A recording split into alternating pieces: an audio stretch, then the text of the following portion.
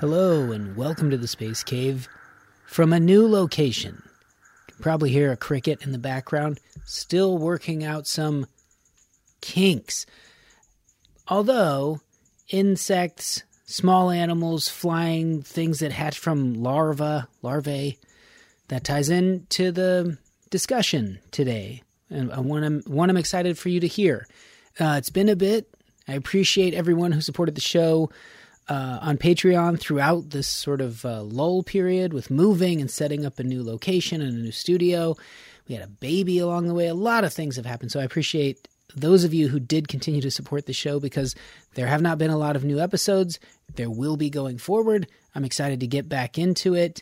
And starting off with the first guest that I've interviewed in a while, and it got me excited.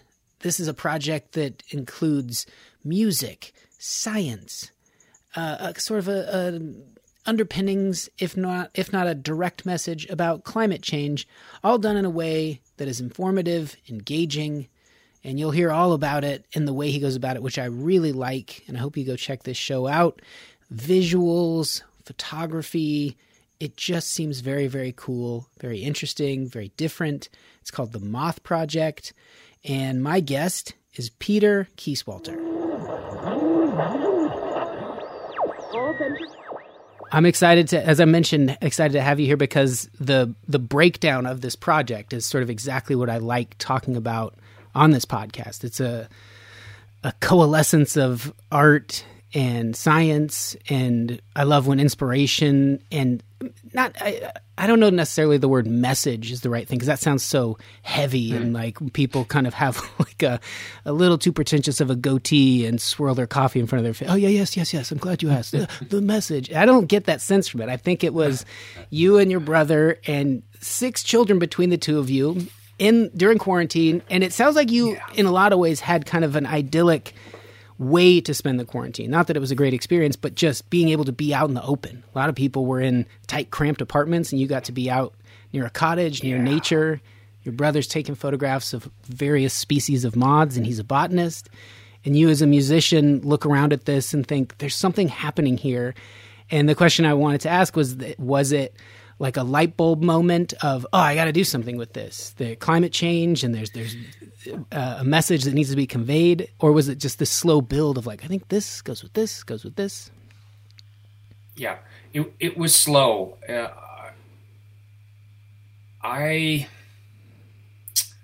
And this echo's still here, by the way, but I can work through this. Okay. It was not an aha moment.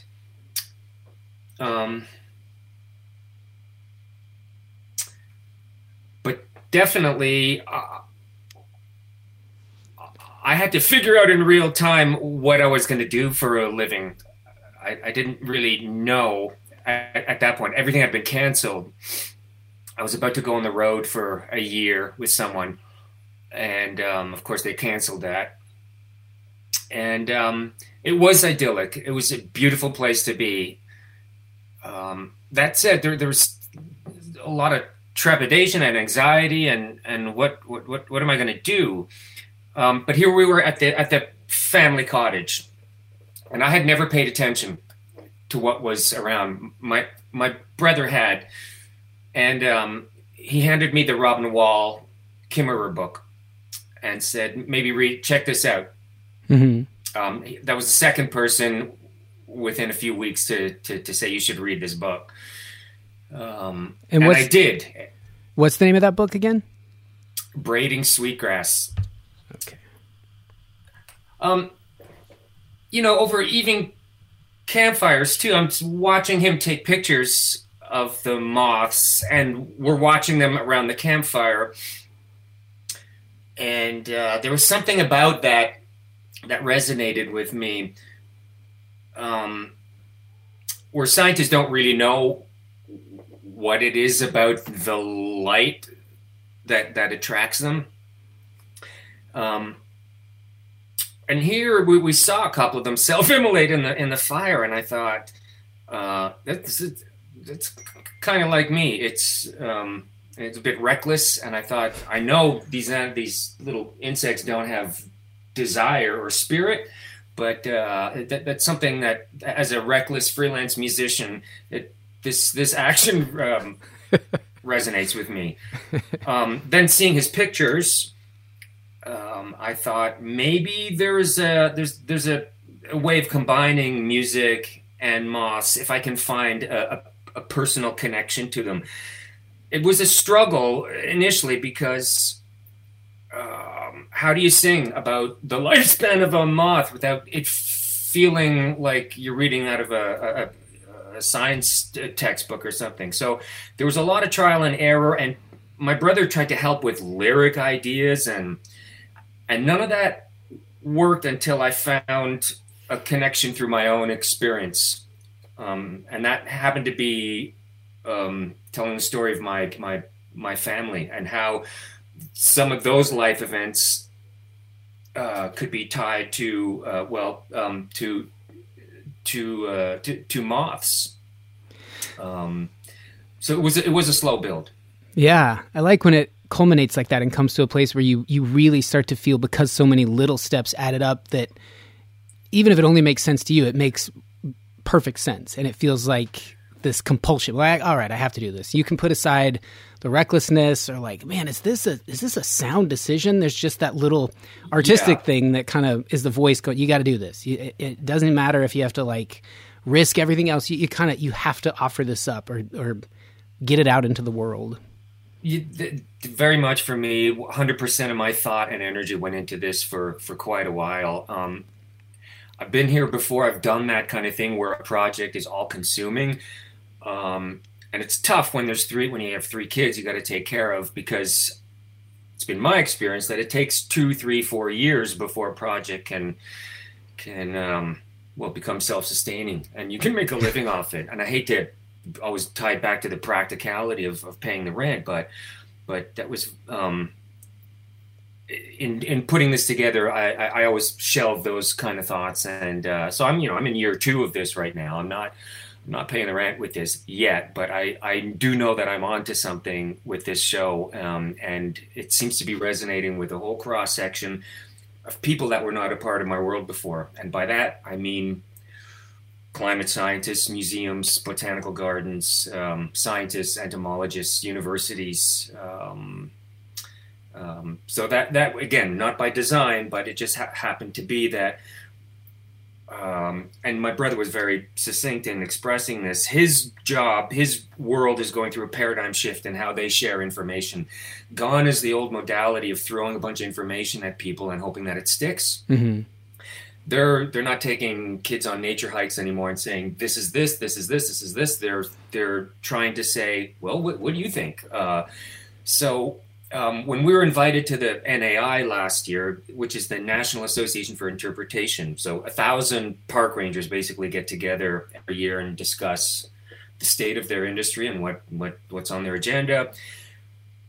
One of their mission statements was to look for artists to possibly collaborate with. So they invited us to do their opening night performance, because this is exactly at the intersection of what it is that I think that more and more institutions like museums and scientists are trying to do, which is look to people who know how to make information entertaining. Duh. So this has all been happy side effects of the work that I did together with my brother. But still is a tremendous amount of work. The work that's starting now is fun. It's getting people to pay attention which is why I'm on a podcast like this and just trying to get the word out there, Yeah. But I know how that goes. It very much started with his pictures at the cottage. my first foray into podcasting was a similar thing of like, well, can we make this fun? And we would have scientists on, and it was 3 comedians just goofing around, and exactly the same as what you just talked about, getting contacted by science museums and places like, hey, do you want to come record one here? You can interview one of our scientists. And we'd have to be like, we're just goofing around. Like we're going to cover so little of what this person knows. And they'd be like, that's fine. It just gets people interested. It gets people out, and it gets them in our space and at least looking around. And I'm fascinated with that. And a similarity, probably a parallel with my background in stand-up, like when I started, you're trying so hard to just kind of figure out how to be on stage and be comfortable. And then flashing forward to a intersectional point that you discussed, like the pandemic, whenever you read biographies and it just is a comma where someone's life changes. They sold hats, the factory burned down, and then they started making canoes. You don't ever take in the emotional strain that put on them to look at the smoldering ashes of their hat factory and wonder, how do I go on from here? What do I do next? And the pandemic was that for a lot of people, especially live entertainers, of like, whew, this is tough. Yeah. And so I think going back to the beginning of like just being on stage and being comfortable, and then thinking, well, if we're on this ship that seems to be engulfed in flames and we're all just dancing and goofing around for each other, that doesn't feel useful.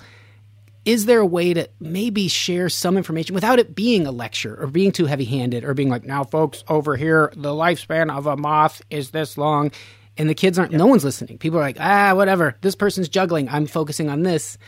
And I the same. I put together a show, and I was always fascinated, similar kind of to the Moths. Even in there's a little 8-minute sort of bio, and that's how I could tell you were beyond just serious with this project. The time you've put into the second stage you're talking about. All right, the project's been made, now it's getting the word out and having to describe it and all the stuff that's not fun, but it really is useful. And I'll share a link to that.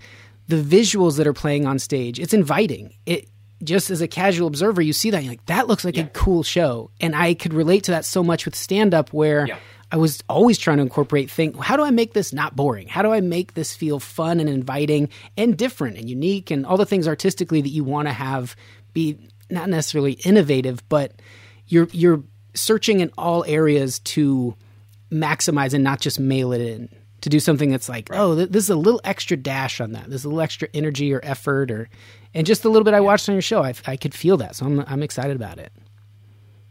Thanks. I also know that it takes more these days. People are consuming music in a different way than they had when I started, which was buying records and CDs. My kids, music comes for free on their phone now. They're never going to buy a record, right? Yeah.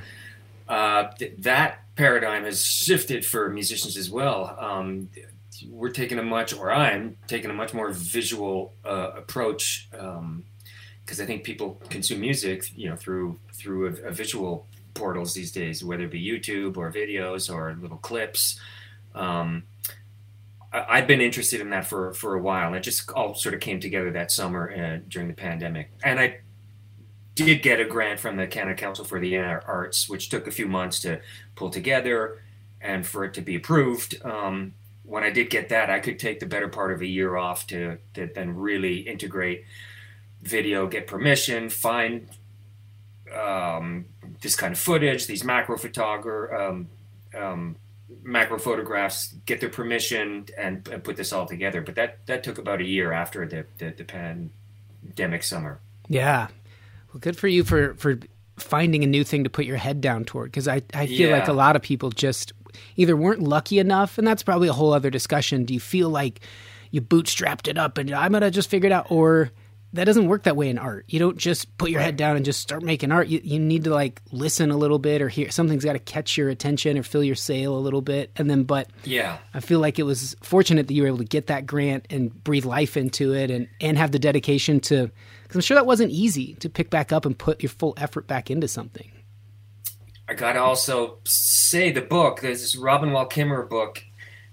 So she is an indigenous botanist, best-selling author, professor of botany in Syracuse.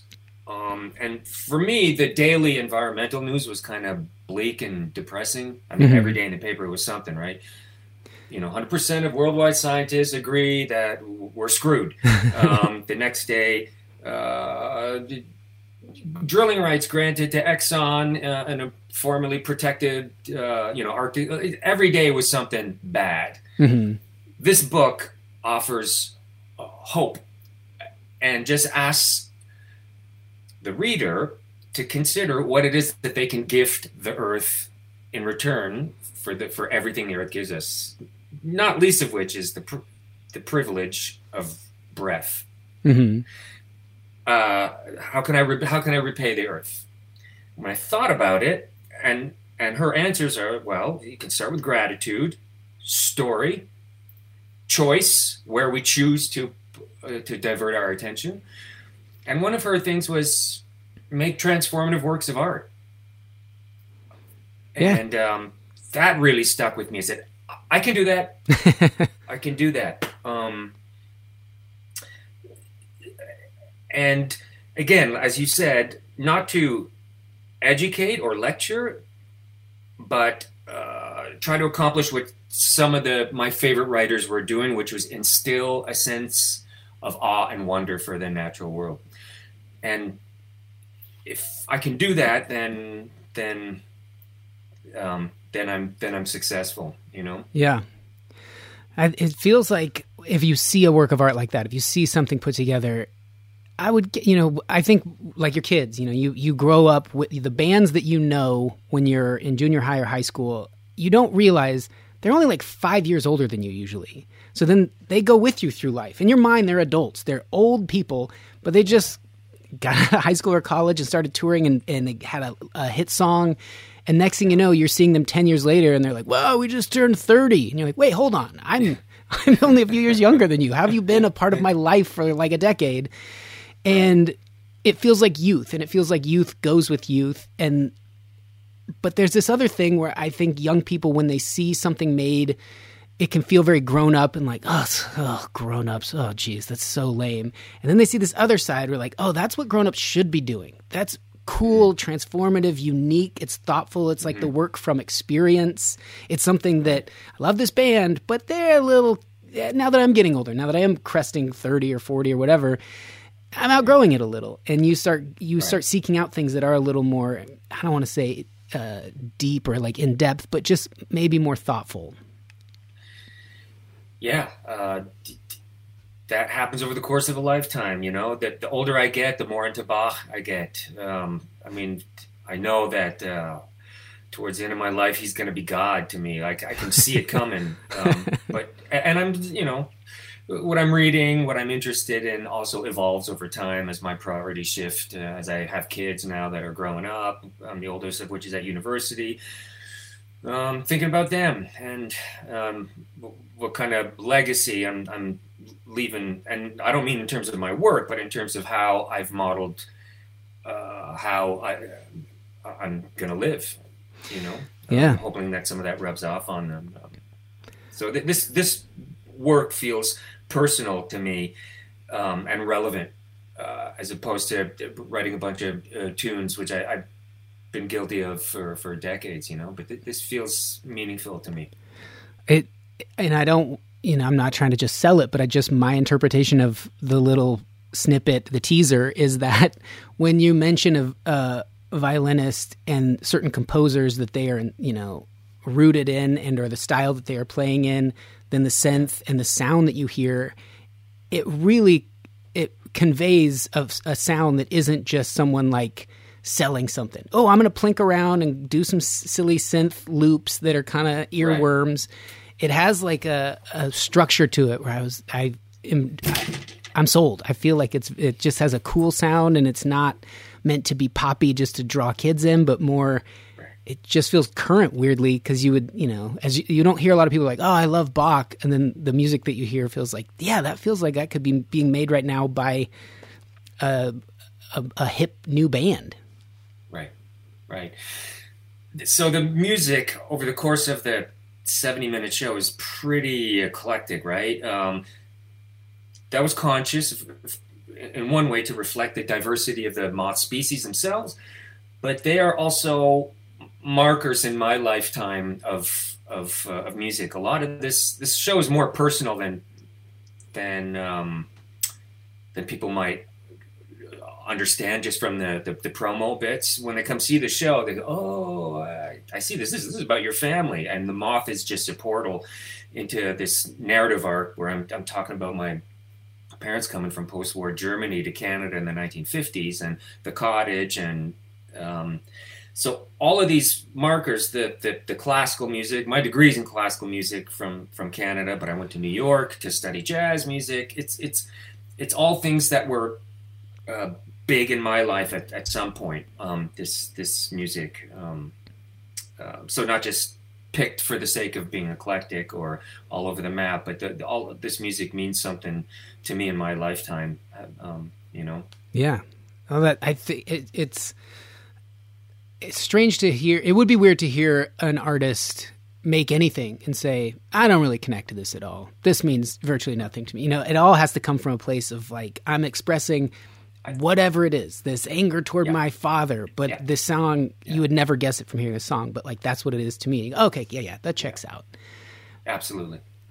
And this is switching gears a little bit, but I think it, in some ways, is at the heart of this need or compulsion to raise awareness, or at least attempt to address or say that I see what's going on. And maybe this is just a thing that in stand-up, a lot of comedians, single people, and there's a very common trope or premise that is like, wow, the planet's in bad shape and having kids is insane. That is just, you're adding to climate change, which I guess I can understand. I don't know that I fully get that. To exist in itself is something we're all just trying to process and comprehend at all times. It's bizarre to physically and existentially exist. And then to be in a universe, to be on a planet that at one time was just a rock and is probably pretty happy being that again. And yet we're in this golden age, this perfect sweet spot of when plants and animals and all the colors are here. If nothing else, not the species and just the colors and the smells and all the things we get to enjoy from being a part of that nature and feeling like we have a hand in destroying it. I live in California. It's a drought all the time.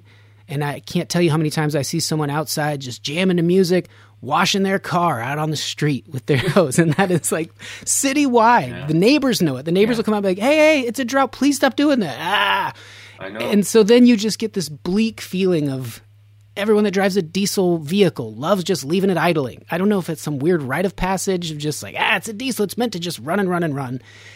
And you feel like, okay, we are doomed. And at the same time, when you have kids, is there this feeling like, well, someone's got to solve it. Someone's going to look around and be a part of this next wave that goes, can you believe these monsters before us?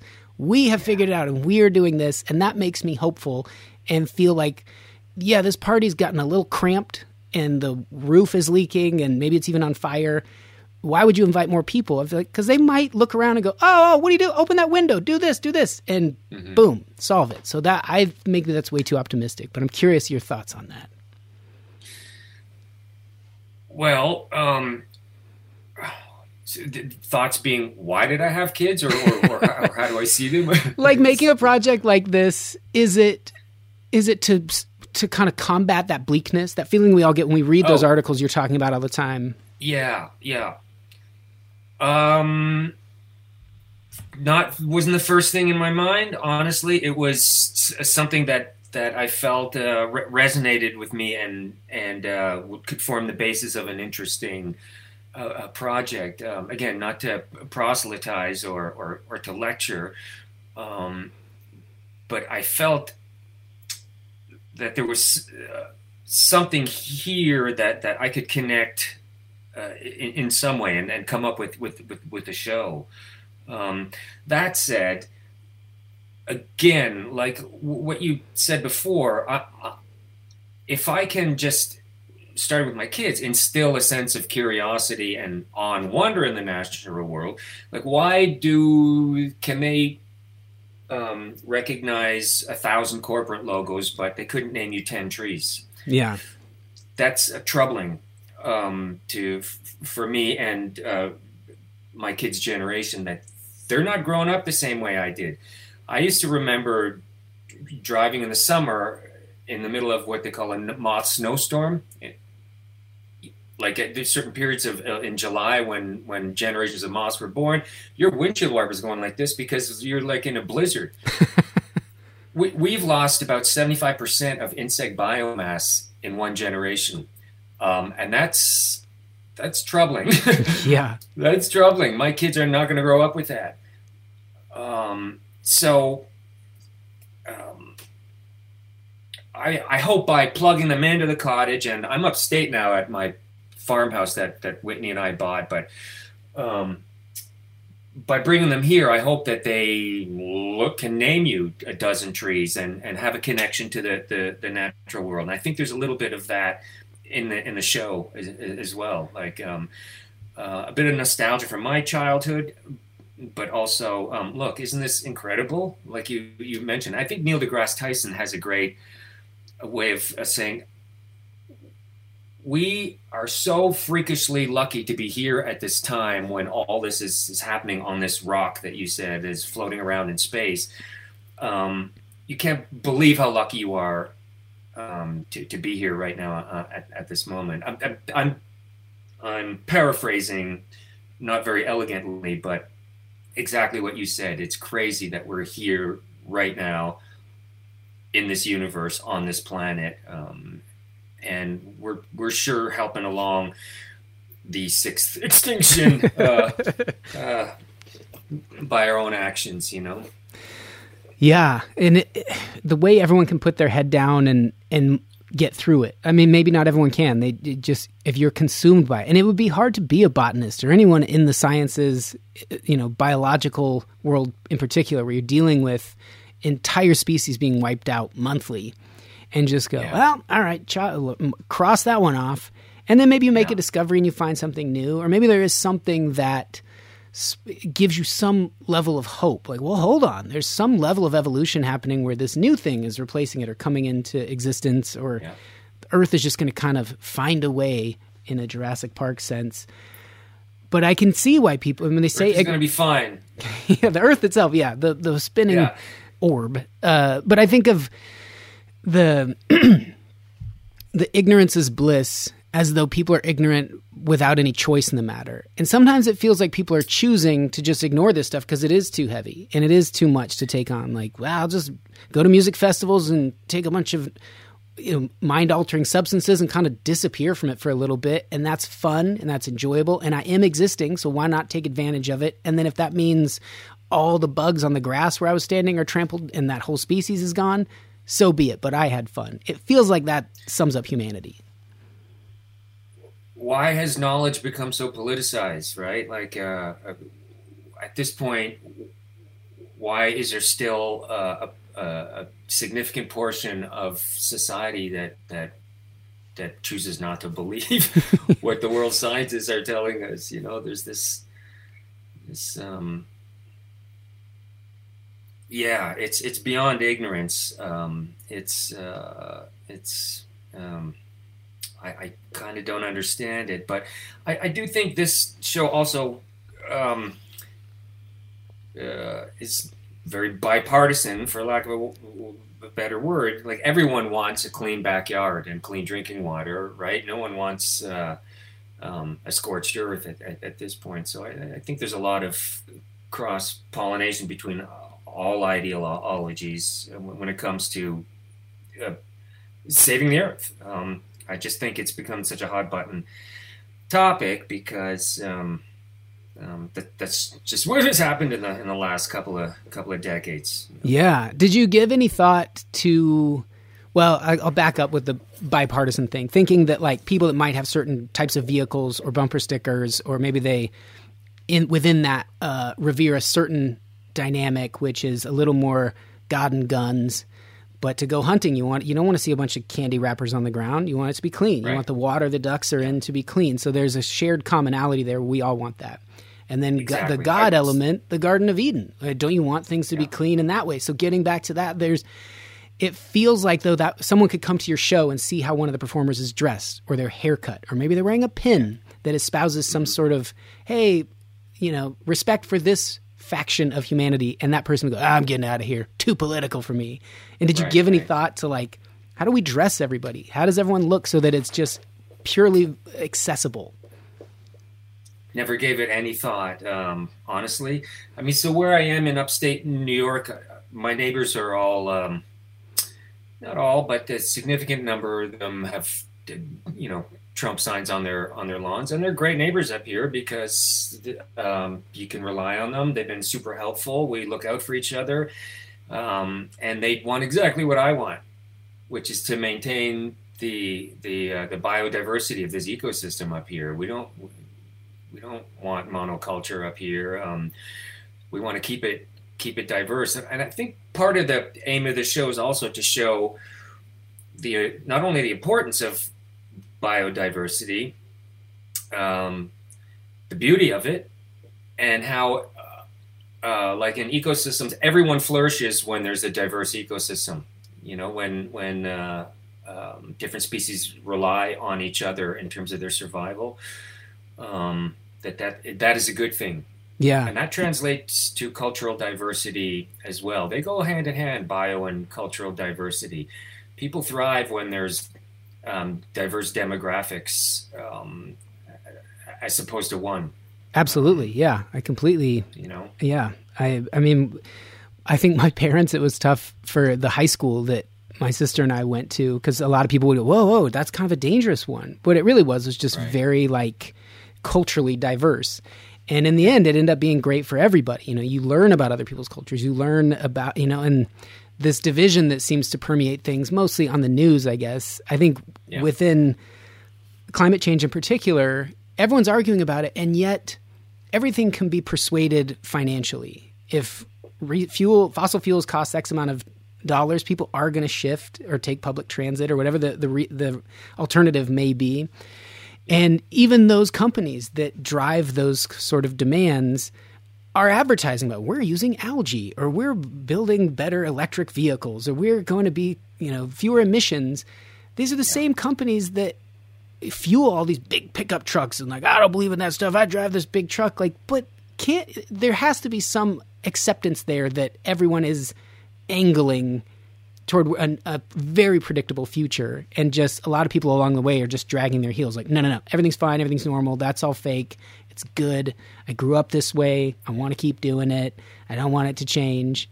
So maybe that's a part of it. Just humans have I'm rambling a little bit, but with the music, with it being, like you said, purposefully cultivated, is it meant to invoke maybe for people that reminds me of the past a little bit? Because is that important? People are this is too futuristic and modern. I'm a never change, traditionalist from the past kind of person.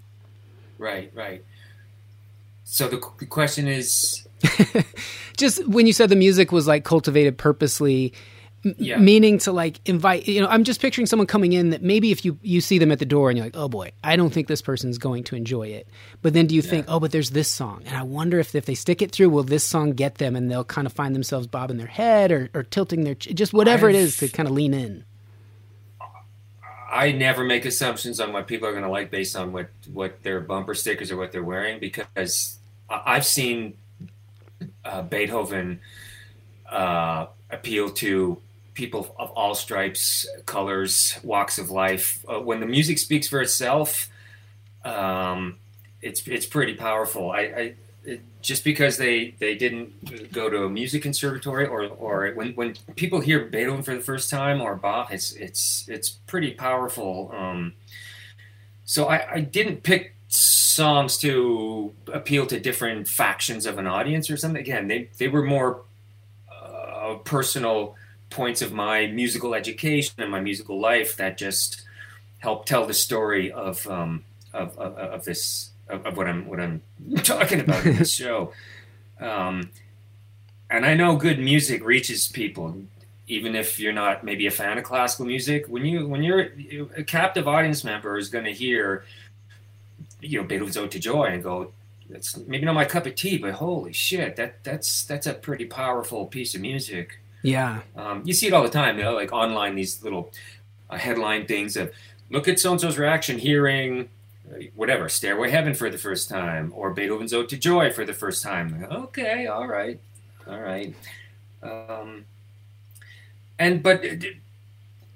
really just help to tell the story. There's one tune we do where we string together 5 different slow-mo videos of 5 different kinds of moths in slow motion flight. And they're all very different, and 5 different pieces of music told the story the best. So it starts with some solo Bach unaccompanied violin. There's a Frank Sinatra tune in there. There's a piece by Bernard Herrmann, which is from an Alfred Hitchcock movie. There's a Chick Corea tune, who's one of my favorite jazz musicians of all time. So it's very different, but it really underscores the visual thing quite effectively. For me, the eclectic music choices came naturally. I have my foot in the past as much as I do in the present and future.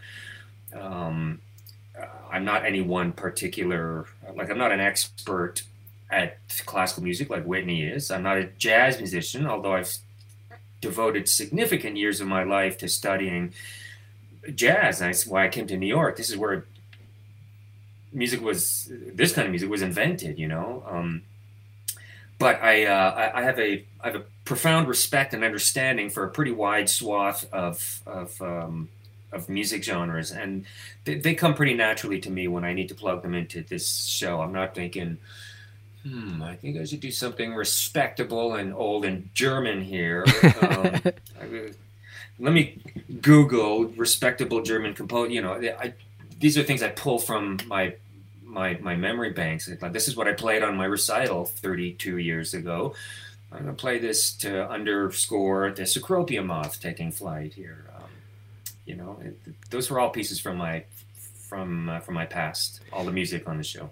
I love it, and I think I've kind of prodded at the idea that there was an angle or a sort of, I'm doing this for this, but I like that just the impetus for all of it was, I'm making this project, and people can receive it however that is and whoever they are, but I'm just starting from, this speaks to me.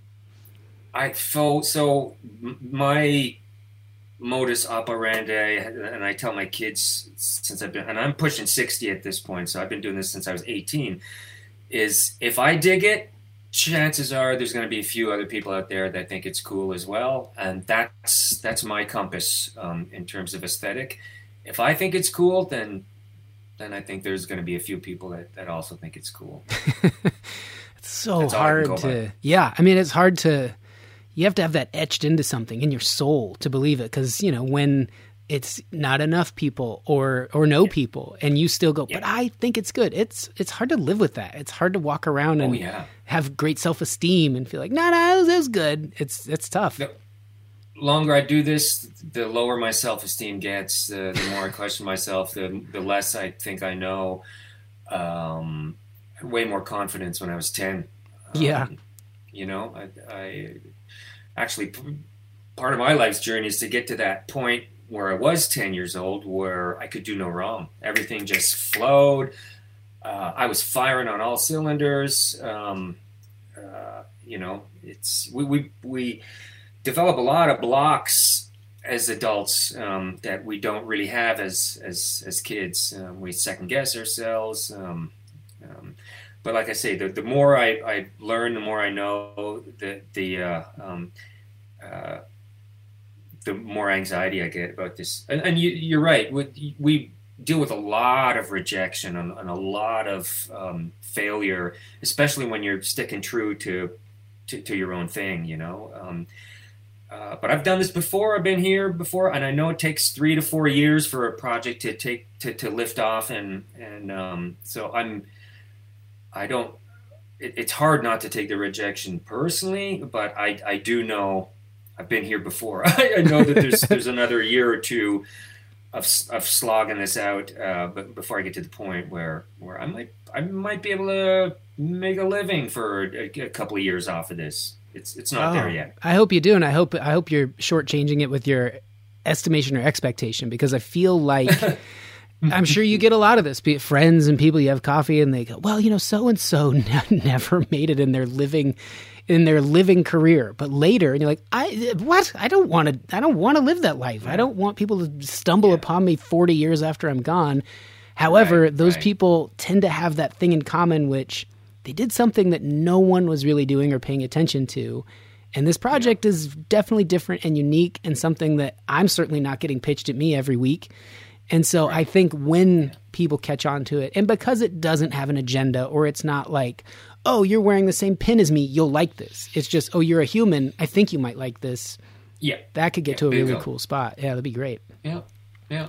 You've touched on a little bit, your childhood or your life being woven into it. And I don't know how much of that you want to share, but like the little bit I catch is, the cottage, the outdoor life, running around. And then how much did music factor in, like, with your family? Would you sit around as a family and, like, play instruments all together? I think my dad, being a part of the born guilty generation in Germany, like, so he was a kid during the war, he wasn't allowed to pursue music as a vocation by his parents. And funnily enough, when it came time after high school to pick a vocation, I wanted to go into music. Both my parents were like, no, it's, I actually left the house to study music, but, like in a blow up kind of way, like no, just like, if you want to study music, you got to do this on your own. So I moved out after studying economics for 2 years. But wow, what I want to say was, again, German immigrant comes to Canada, and this sort of ties in with the Moth thing. A lot of immigrants come to the New World, and they spend a lot of time just kind of trying to blend in, especially if you're a German immigrant. A lot of them came to Canada and the United States and didn't want people to know that they were German. Mm-hmm. They said they were Swiss. I mean, even Austrian was better than being German, Yeah. And I saw a lot of similarity with the lifespan of Moths in that, who spend the majority of their life actually hiding, blending in, working hard, before they build a cocoon and emerge as a moth, and certainly that was the case with my folks and with all of our friends of their generation that came from Germany. It was like they're escaping an oppressive situation somewhere, and we just want to make a better life for our kids and blend in and not stick out. I found that very interesting when I read about the 4 stages of a moth's life. I'm not sure if I'm answering your question about if music. I showed an aptitude early on. Kind of self-taught, but all I can say is that when it came time to decide on a vocation, my folks were not that cool about it being my career choice. We see that so frequently in movies where your protagonist is told, no, you can't do that. Sometimes the mother's the one, oh, let him do that. And then they go off and they become the best, whatever. Or sometimes you need that little bit of, you're not supposed to do this.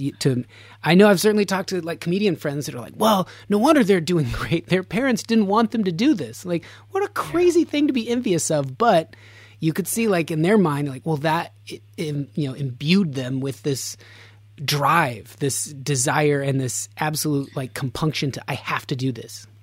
Yeah, I mean, to pick a life in this, I think stand-up is the loneliest art form. It's brutal. You got no one to hide behind. Yeah. There's no band, there's no rhythm section, there's no outfits. It's like, whoa, you're naked and alone up there. It's amazing. But to choose this kind of life, I think maybe the parents are just thinking, oh my God, we've just heard horror stories about how hard it is to do that. And for me, it was, and what I'll tell anyone else who wants to pursue the arts is make sure that you have no other choice. It's really hard, and it's just gotten harder to get gigs, to make people pay attention. Certainly as a musician, where you used to get hired to play recording sessions, they needed a violinist. All that stuff is it's done with samplers, Yeah. I spent 6 years. I was resident composer at ABC Television for 6 years, and I just got the last wave of at that network them using real composers. They would still hand me a tape and say, "This is going to air tomorrow at 5:30. We need music."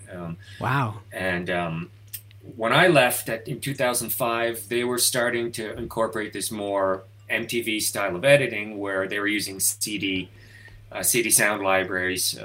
And now, as we know, artificial intelligence will be cranking out underscoring for shows if it already isn't. Give me an ominous thing that combines Bernard Herrmann with Radiohead, or whatever. Yeah. So it's gotten harder to do what we do for a living. So I think there's a lot of conviction and certainty that you have to pursue something like that when there's a million other things you could do to make a living. Yeah. This kind of goes back to kids, and we moved a few months ago, and there was a whole bunch of like landscaping stuff to be done just to kind of not have to worry about invasive weeds and different species of things. And then I made this little like back patio out of bricks that were just kind of strewn about the yard. And it was a lot of outdoor work. And the landlord, when he came at one point, he was helping me do some stuff, or I was helping him. And then we were sitting there kind of just relaxing after. He's like, does your wife think that you're insane? Or does your partner think you're insane? And I was like, yeah, probably. But he goes, why are you doing this?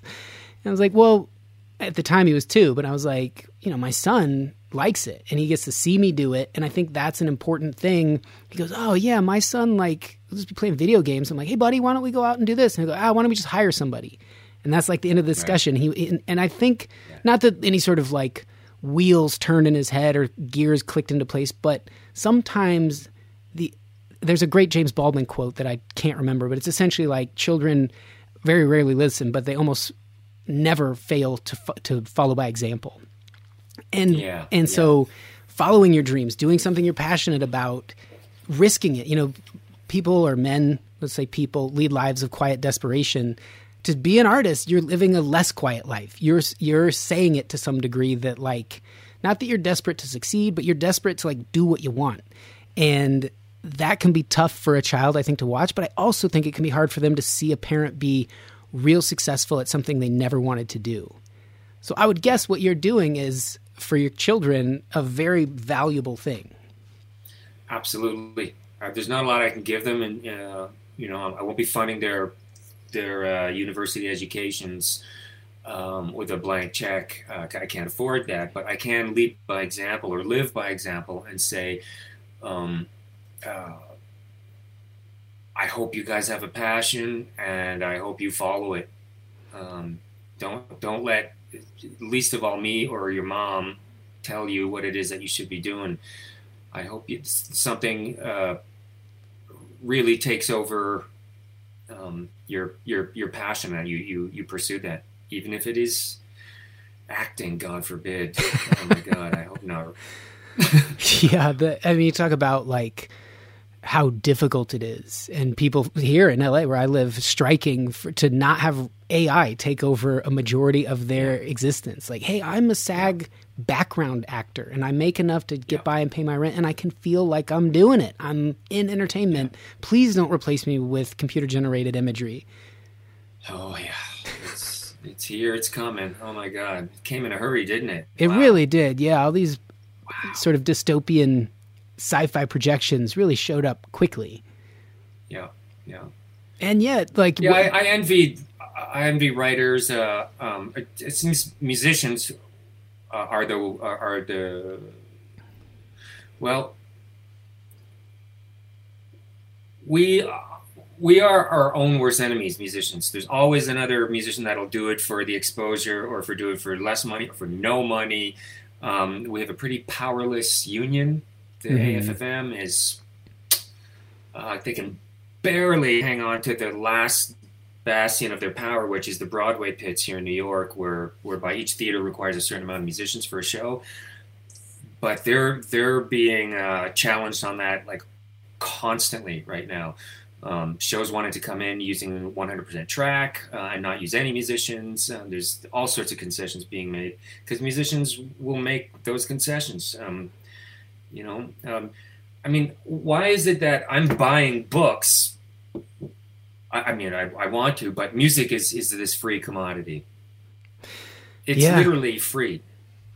To me, it goes to the heart of like having something to say. And so going back to the strike, the people at the top were like, I would sell children body parts if it meant my number of commas in my bank account could go up. And the people on the other end that are striking are like, but when I get this job, my friends throw me a party and it's like my dreams came true. And so I have a little less leverage in this equation because I need it because it's my whole spirit. My whole soul is a part of doing this. And yours is just your bank account. And art has always been that way. If you go back to like pre-dystopian future and think of the American West, someone might be playing a fiddle and boots walk in and you hear gold coins hit a countertop. And you'd say, whoa, everything there is very physical and tangible. The violin or the fiddle made from wood and the strings. And then you go to the future and cyborg cops are coming into a room and what's playing over in the corner, it's your project. And so you'd say, wait a second, I'm a part of it? Like we always have been. Mm-hmm. If you're making stuff, you're part of this future that I can't tell you how many stand-up stories have been, hey, I got $200 to do like 20 minutes at this college. And then you find out from the college that they paid blah, blah, blah booking company $1,500. And that happens all the time. And those people who've been the $1,500 and give you $200 people have always been above the artists because they know they have that leverage. They're like, this person wants to do it and they will do it. They're not going to stop. They're not going to go on strike because it's like their soul coming out of them. So that's a tough one to navigate successfully. But I'm glad you're making this. Yeah. Yeah. I hear you. I hear you. That resonates with me for sure.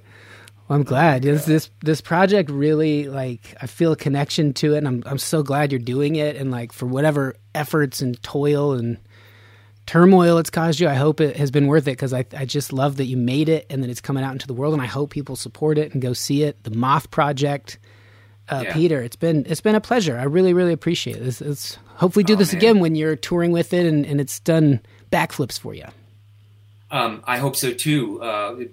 Especially next year, we'll hit that coast at some point. I know we are. We're doing some shows this month as we release this book and the record. We're playing at the National Arts Centre in Canada in 2 nights, and then Toronto a couple nights after that. We just played New York City a couple nights ago. We're rolling this out slowly this month. It's great. And beyond. Well, if you have ticket links or a place where people can get VIP, I'd love to send those out and share them. Always on the website, the mothprojectlive.com. Right on the front pages of the shows and ticket links to every show that we're doing, including there's a merch page and videos page and pictures and a little bit of information on there. It's always the safest place to go to check out where we might be or what we're doing. Excellent. Well, I'm excited. I love it. And thanks for sharing a bit of time. And I hope the project is a smashing success. And when you hear about these Broadway shows that just exceed everyone's expectations, I hope it in a couple of years I can't go anywhere without hearing people talk about it and riff and singing the loops from the songs that they love. And we go, all right, I'll go check it out. But I'll be ahead of the curve on that. Yeah, no, I will. Thanks, man. Yeah. Well, Peter Kiesewalter, this was a delight, and good luck going forward. Pleasure being here. Well, I hope you enjoyed that. mothprojectlive.com. Go see a show. And if you do, say, hey, I heard you on the Space Cave. I liked it. I like when, sometimes people reach out or their publicists reach out. And like I said to him, a lot of times they are people who did very well in business or something where I just get the sense that they are a go-getter and that doing the press junket or whatever a podcast falls into, whatever category it falls into, is just a step in the road for them to do that. So I usually say no, because I picture the person just going through kind of this rehearsed sort of, then I did this, and then it's on to the next thing, and it's just all a part of their agenda to get the word out and become better at doing business. And so I like to keep this show more about artists and scientists, and what a great project to combine those two things. I really enjoyed chatting with Peter and can identify with a lot of the components involved in putting together a gigantic project. And I don't know, I've done it a number of times as well. And it has its own rewards. It also does make you feel a little bit not completely sane at times. But looking back, I'm always glad that I have done them. And I can say, without even having seen the Moth project, I keep mentioning this little like 8-minute teaser they made, but just the little visuals they share and a bit about the show, I'm so glad that he made it. And I hope you go see it. Haven't included Dan in this new episode. This is just step one. I'm going to try to get back on track with doing more and more and more, not just episodes, but keeping up with the pace of it. It's challenging. Obviously now I have a new baby in the picture. That doesn't make things easier as far as free time goes, but I'm going to do my best. I'd like to keep this show ad-free. It is made possible by contributions from listeners just like you. I think in this modern age we live in, it is nice every now and again to have something where you're not inundated with ads throughout, that you can just listen however, whether that's through headphones, earbuds, earpods, AirPods, whatever you use. Maybe you're just sitting in front of your computer, maybe it's playing in your car, and just have the conversation happen without being interrupted. I think for whatever reason, that has some value. So I'm glad you have found this show, and if you haven't, spread the word at all. Maybe you've listened to a few episodes and you're like, I kind of like this. Tell someone else. And we'll grow a little community. And as I keep mentioning, you can join the Patreon community, which really does help sustain it, make it worthwhile, motivate me to keep making more and adding some behind-the-scenes things as well. Anyway, good to be back. Thanks again to everyone for listening. Here is a song by the band Now Now. It's called Threads. I hope you like it. Thanks for stopping by the Space Cave.